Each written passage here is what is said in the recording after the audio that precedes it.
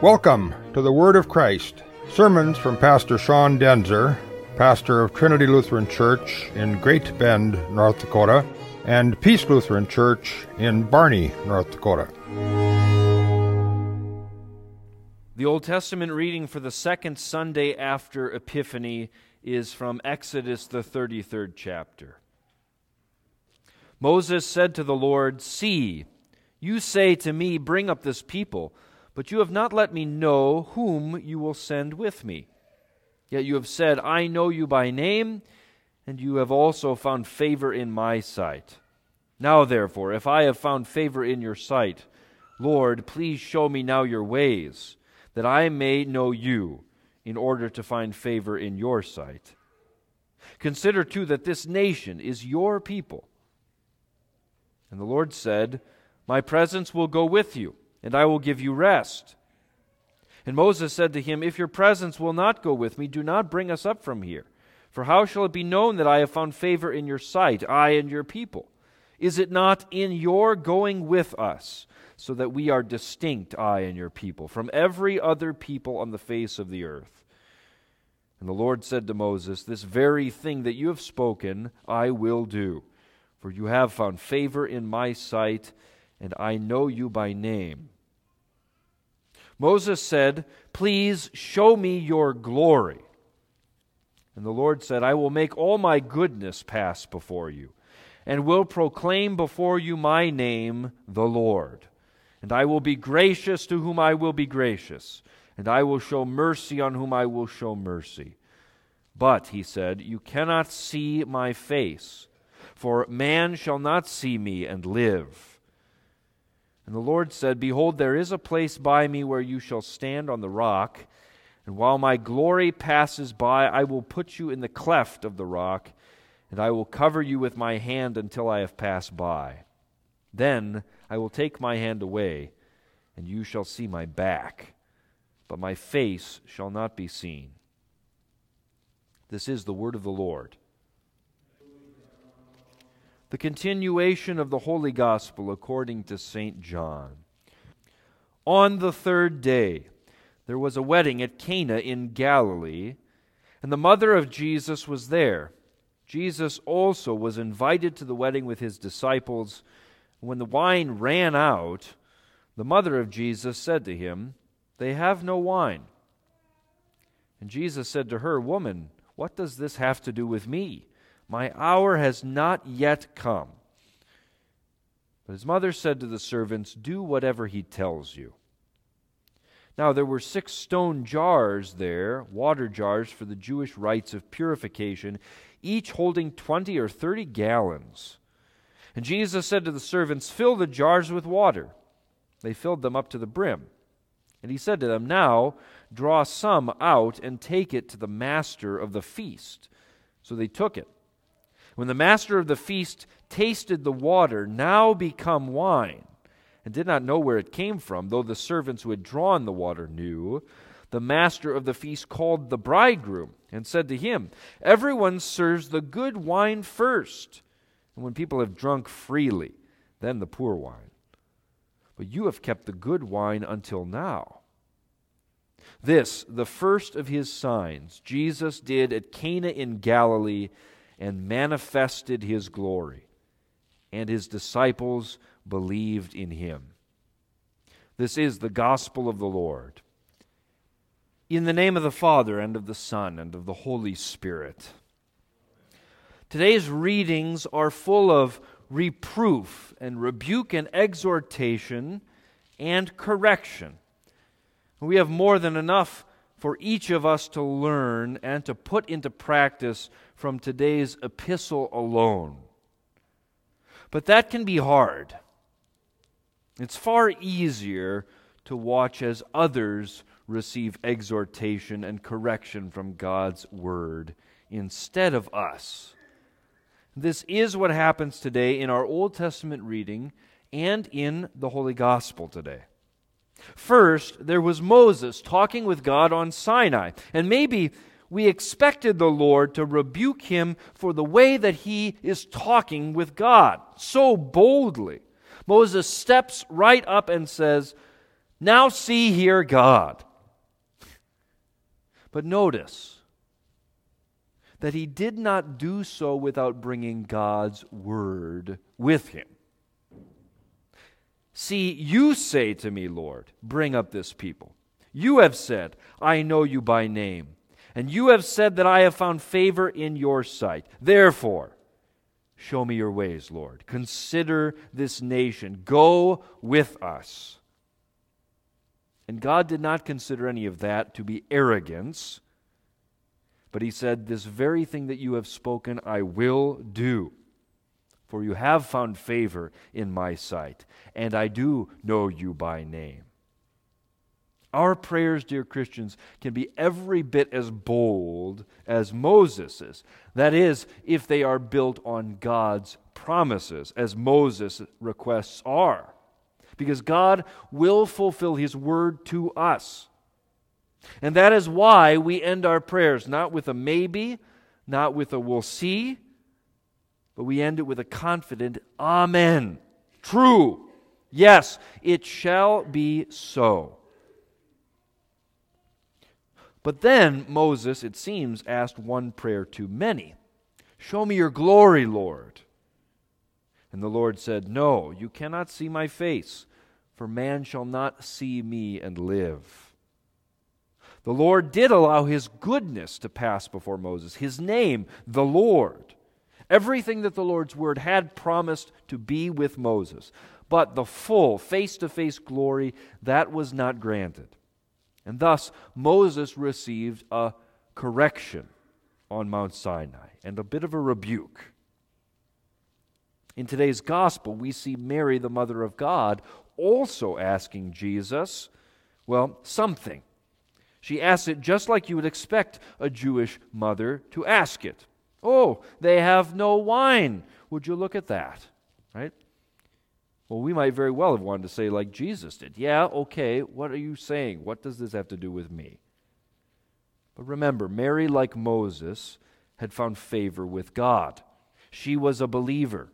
She trusted in the Lord's words. She was not afraid to bring her prayers to him in that confidence. She was a believer. And it seemed that the Lord knew that she was asking for something great, something that was fitting for his office of being the Christ, which we heard about him being installed into last Sunday. But now was not the time. So Jesus corrected her, rebuked her, and said, "My hour has not yet come." Jesus came into our flesh to be more than just a wedding guest or even the maitre d'. Our Lord came into our flesh to be none other than the bridegroom of the world, redeeming, washing, cleansing, and loving sinners as his own bride, making them his church. His hour comes not when stone jars are lifted and wine is poured out from water, but his hour comes when he is lifted high upon the cross, and when blood mixed with water pours out from his dead side. This first of Jesus' signs was done at Cana in Galilee, in which he manifested his glory. But the true hour of the Lord's glory, fully revealed for all, is his atoning death for us.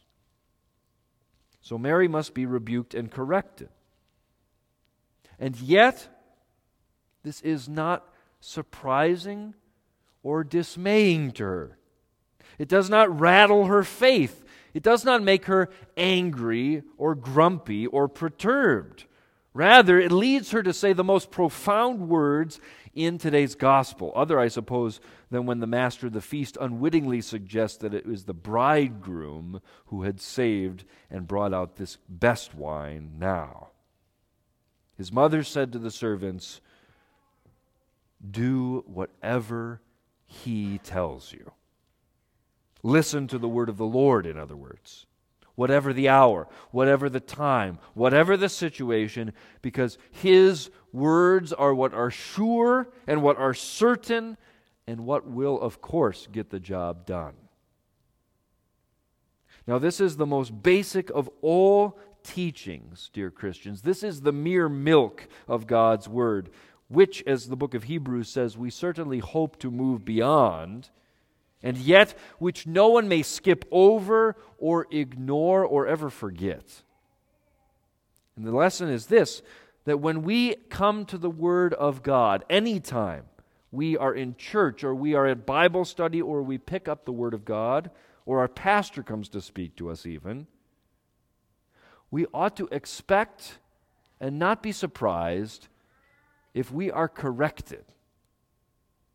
And we ought not to take it so personally when that happens, because it will happen. Neither the prophet Moses or Saint Mary were so thin-skinned that they couldn't be shown a better way or grow. Nor were they so proud as to think, well, goodness, I'm the prophet of the Lord, hand-chosen for His work. I'm the handmaiden of the Lord. I'm the mother of God. I already have come to know everything and have no need to be corrected. No. Even these great saints of the Scriptures submit themselves gladly to the word of the Lord, not slavishly, but joyfully as disciples. In 2 Timothy 3, St. Paul writes this. He says, "Continue in what you have learned and what you have firmly believed, knowing from whom you learned it and how from childhood, from infancy, you have been acquainted with the sacred Scriptures, which are able to make you wise unto salvation. All Scripture is breathed out by God and is useful for teaching, for reproof, for correction, and for training in righteousness, that the man of God may be competent, equipped for every good work." The Scriptures are God's own truth. They're breathed out by Him, and they are not the word of mere men. And that is why whenever we come to them, whenever we hear them or read them, whenever we are confronted with them, we do not bring our great wisdom to the Bible to adjust it, to correct the Lord's words. No, it is the Scriptures that are the light that enlighten us. They shed light on what is dark in us. They show us a path for our feet, as Psalm 119 says. Jesus' words are the only true and infallible ones. And besides just being trustworthy like this, St. Paul says that they are also useful. They're precisely useful for these things, for teaching us something that we did not know, for reproving us, for correcting us, for training us up in the true righteousness of Jesus. Now, that list of things kind of seems a little redundant, and I have to be honest, I'm not sure there is a difference between reproof and correction. But the reason the Lord has to repeat this twice by Paul's lips is that these are the very words that we trip over the most. Repent of that mindset, dear Christians, and heed these words. For St. Paul says that even Timothy, who was a great man, who was a bishop in Ephesus, he needs to continue in these Scriptures. He too must do whatever Jesus tells him. He too must be open to the rebuke, to the correction, to the training, and to the teaching of the Scriptures at all times and throughout his whole life. To refuse to do that would be to refuse to be a disciple of Jesus. That means you're refusing to be a Christian altogether. God forbid. See, the devil is working powerfully to destroy each and every one of us in this very way. The Word of God is able to make you wise unto salvation. When the words of Jesus were heeded at Cana in Galilee, the glory of the true heavenly bridegroom was manifested, and the disciples believed in him, it says. But you know that nothing infuriates Satan more than this. When the Lord let his goodness and his name pass before Moses, he said these great words, "I will be gracious, and I will show mercy." Oh, nothing infuriates the devil more. The foe's entire goal is to make you hate and despise this truth, and to turn God's loving care and his rebuke and correction into a stumbling block for you. It happens in many ways, but all of which boil down to this: refusing to let God's word direct, instruct, and yes, correct us. But your Lord intends you to have thicker skin, dear saints. Thick skin like Moses and like St. Mary. If you cannot handle the Lord's gentle correction, you will be lost. Thin skin leads to hardened hearts. For some, they simply refuse to acknowledge that the Bible or God are able to correct or set us straight at all. They think that their own heart or the current trends in our world, those things speak truer than God's word.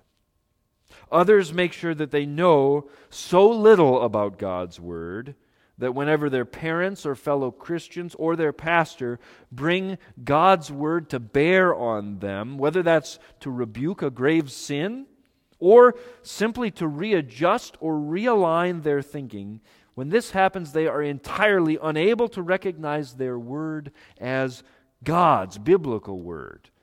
And so they retaliate against it. They get angry. They defend themselves. Still others pretend that they have already come to know the Scriptures entirely, so that they think they have no need to hear or learn it anymore. That's the most foolish of all. You cannot claim to be devoted to God and yet close your ears to him and what he has to say, to never interact with his word, or rather, to want that his word would never interact with us. God's word and his scriptures are eminently useful. And the one who breathes them out to us is the Father of our Lord Jesus Christ, the one who gave you the Holy Spirit. You see, the rebuke of our Lord is never for our harm. Even when it must correct us or rebuke us, it is never for your harm. It is always for your good. And it is more than just thick skin that enables Christians to bear Christ's correction willingly. It is faith. It is faith and the recognition with it that our value and our worth are finally not measured in our own purity or correctness or capacity before God, but it is measured by Christ's grace and mercy, the very grace and mercy that the Lord proclaimed and let pass before Moses that day. What often leads us to refuse the correction of the Scriptures, to bristle at God's Word, or to avoid it by never listening at all, is all of our stubborn attempts to maintain the appearance of righteousness and wholeness. That is the most foolish thing of all, indeed. For don't you know, whom the Lord loves, he chastens as a father, to keep us as his dear sons, his beloved children. He welcomes us to drink in deeply of his wisdom, his goodness, and his love, which are the best. Christ in Cana transformed the jars of Jewish purification and Pharisaical purity to become the vessels that bore the sign of his extravagant grace and mercy. He stained those jars forever with the color and with the flavor of wine never to be used for all of the ceremonious, hypocritical pride that they used to be used for. And those of us who are called Christ's servants, even better though, Christ's friends, we ought not be angry at this. For what the bridegroom gives is better, always. Jesus is not a trickster, not like most are. You know how those people work. You and the feast master know how those people work. They bait us in close with the good stuff, and then they switch it out for the watered down, cheapened stuff later. That is not Jesus. Dearly beloved, do whatever he tells you, for he has your best interests at heart. His commands come with this earthly promise that it will go well with you and that you will live long. They are not burdensome, but they are wholesome. And his gospel, his marvelous grace and mercy, it is beyond measure. It is like the finest wine delivered to a party that has already long run its course. No one would have expected it, and yet it is amazing. Let your Lord's love have its way with you. Let him show you his goodness and his name, and let him be with you on your way. Let him correct every sorry, confused, sinful, or mistaken plan and idea and action that you have, always by revealing his grace and his mercy to you. For behold, your bridegroom is not like other bridegrooms. He does all things well. In the name of the Father, and of the Son, and of the Holy Spirit.